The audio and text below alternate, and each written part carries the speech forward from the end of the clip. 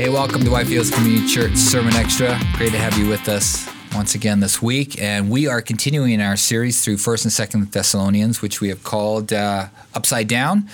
And we take that from Acts chapter 17, where the Christians there were accused of turning the world upside down, basically, for Jesus. And that's kind of hopefully an accusation that we would like to have upon ourselves. But we were continuing through chapter 5 and getting into the Day of the Lord on Sunday.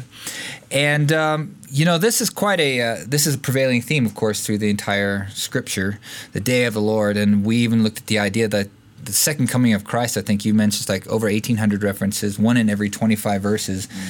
Actually refers to the second coming of Christ even more so than his first coming. And this idea of the Day of the Lord, of course, is also a prevailing theme throughout Scripture, probably one of the main themes that we talk about throughout Scripture. But for our friends there in Thessalonica, this would have been quite a paradigm shift for them, discussing the Day of the Lord. They, in the Old Testament, like the Scripture we looked at on Sunday, Amos chapter 5, verse 18, "Woe to you who desire the day of the Lord. Why would you have the day of the Lord? It is darkness and not light." So this is totally out of their whole idea of what this day was about. What are your thoughts on that? Yeah, so just trying to put myself in their shoes, right? So some of the Thessalonian believers would have been Jewish converts to Christianity who lived in that Greek city, but there also would have been a fair number of pagans who, he mentions that actually in this letter, that they were pagans who had come to God from worshiping idols.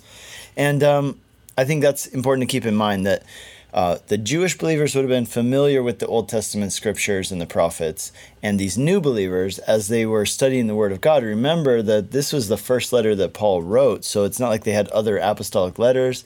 They probably had early versions of like the Gospel of Mark and the Gospel of Matthew. But they wouldn't have had a lot of New Testament scriptures at this point. Most of their study would have been in the Old Testament. So it must have been interesting for them. They're like, wait, so you said Jesus is coming back, and that's like the fulfillment of this Day of the Lord thing from the Old Testament. But when we read Amos, like it says, the Day of the Lord is something to be afraid of. So do we want Jesus to come back? Like, maybe not, right? So I think that we have to think about what the Day of the Lord is. First of all, I would say the Day of the Lord, just to be very simple, it's the day of God's intervention on earth.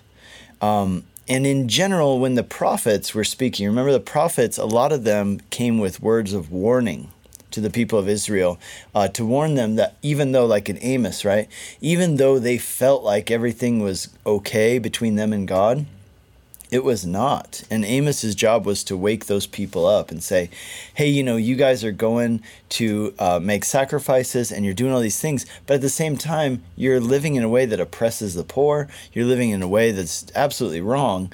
And so don't think that just because you still go to church, so to say, that you're good with God. In other words, the whole point of Amos is a wake-up call, as it is in several of the other books of the Bible. But you can see instances where the Day of the Lord is spoken of, where it would be something that the people of God would look forward to it. An example of this would be like Nahum, which is written against the people of Assyria, but it's written for the people of Israel to read. And the idea there is that the day of the Lord is going to come, and it will be a day of judgment against Assyria because of the things that they have done against the people of God, and therefore it will be a day of judgment upon evildoers, but it will be a day of, liberation or redemption for the oppressed. And so really that's how we have to understand it. So the Day of the Lord, is it a good thing or is it a bad thing? That was like your whole theme for the weekend, right? Was, is it something we should look forward to or is it something we should not? And the answer to that is simply, well, it completely depends on your relationship with God and where you stand with God. For some people, it is going to be something that they should take comfort in, they should take joy in, they should look forward to the Day of the Lord. As Christians, famously the very ancient 2,000-year-old Christian saying, Maranatha, which means come quickly, right? We want the Day of the Lord to come because we're in a right standing with God because of Jesus.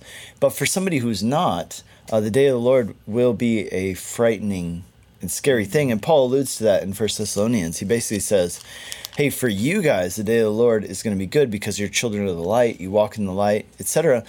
But remember that it's not going to be a good day for everybody, and that knowledge shouldn't make us like pat ourselves on the back like, oh cool, well, we're good with God and therefore we can just be super excited about the day of the Lord. It should also fill us with a sense of trepidation that, okay, the judgment day is coming, and therefore I want to help rescue as many people as I can. And it could come at any time, and therefore it needs to be a sense of urgency with which I live my life and with which I carry out the mission of God today. Yeah, totally. And you had you brought up while we were discussing this, you brought up that parable from Luke, that from Luke chapter, what was it, 14 or 15, 16, yeah, that Jesus was speaking about. Yeah, it's called the parable of dishonest manager. I think it's one of the most misunderstood or just straight up not understood parables in the Bible. I know that sometimes when I guest teach, I like to teach on this passage because I think once you study it and break it all down, it's a brilliant and very encouraging, very challenging parable. But it is a bit weird for a lot of people when they first read it, because here's this guy who apparently is ripping off his boss, and he seems to be getting a pat on the back from Jesus for doing it. But here's the point of the parable. It's about this guy who gets fired from his job, but he's still got a few hours left at work before the day is over. It's like his last day at work. At the end of the day, he's gone, and he's not coming back. And what does he do? Well, he uses those last couple hours to make friends and to use the means that he still has available to him to prepare for his next stage in life, whatever that's going to be, and to make some friends. And if we leave it there, that's what Jesus is commending. And that's very applicable to us, because here's the deal. All of us, so to say, are on the clock, right? We've only got, in the big picture, till the end of this workday, so to say, before we're done here on earth. And so what should we do? Well, we should be like this guy who uses the means that he has in the few hours that he has left in order to do what? Well, number one, to prepare for his next station, but number two, to make some friends. And it says there, therefore use the dishonest mammon of this world so that when it fails, right, at the end of this world, you can't take any money with you, so that when it fails, you will be welcomed into heavenly dwellings by many friends. In other words, use the money, the time, the resources, the talents that God has given you here and now in this short time that you have left here on earth. None of us has a guarantee how much longer it's going to be. Use that to make friends and bring people into God's kingdom and to move his kingdom forward, so that when you do go to heaven, it won't just be you going to heaven. It'll be you and other people who are there, hopefully, in large part because of how you used your resources.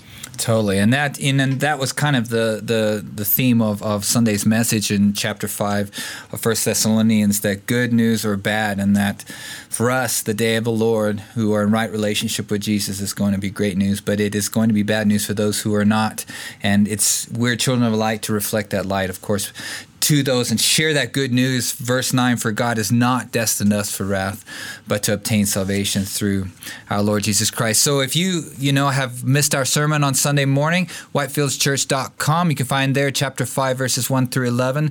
And you can find us podcasts on Google Play, Apple Music, Spotify, YouTube, ring the bell, Instagram. We're everywhere. And we look forward to seeing you again next week. God bless.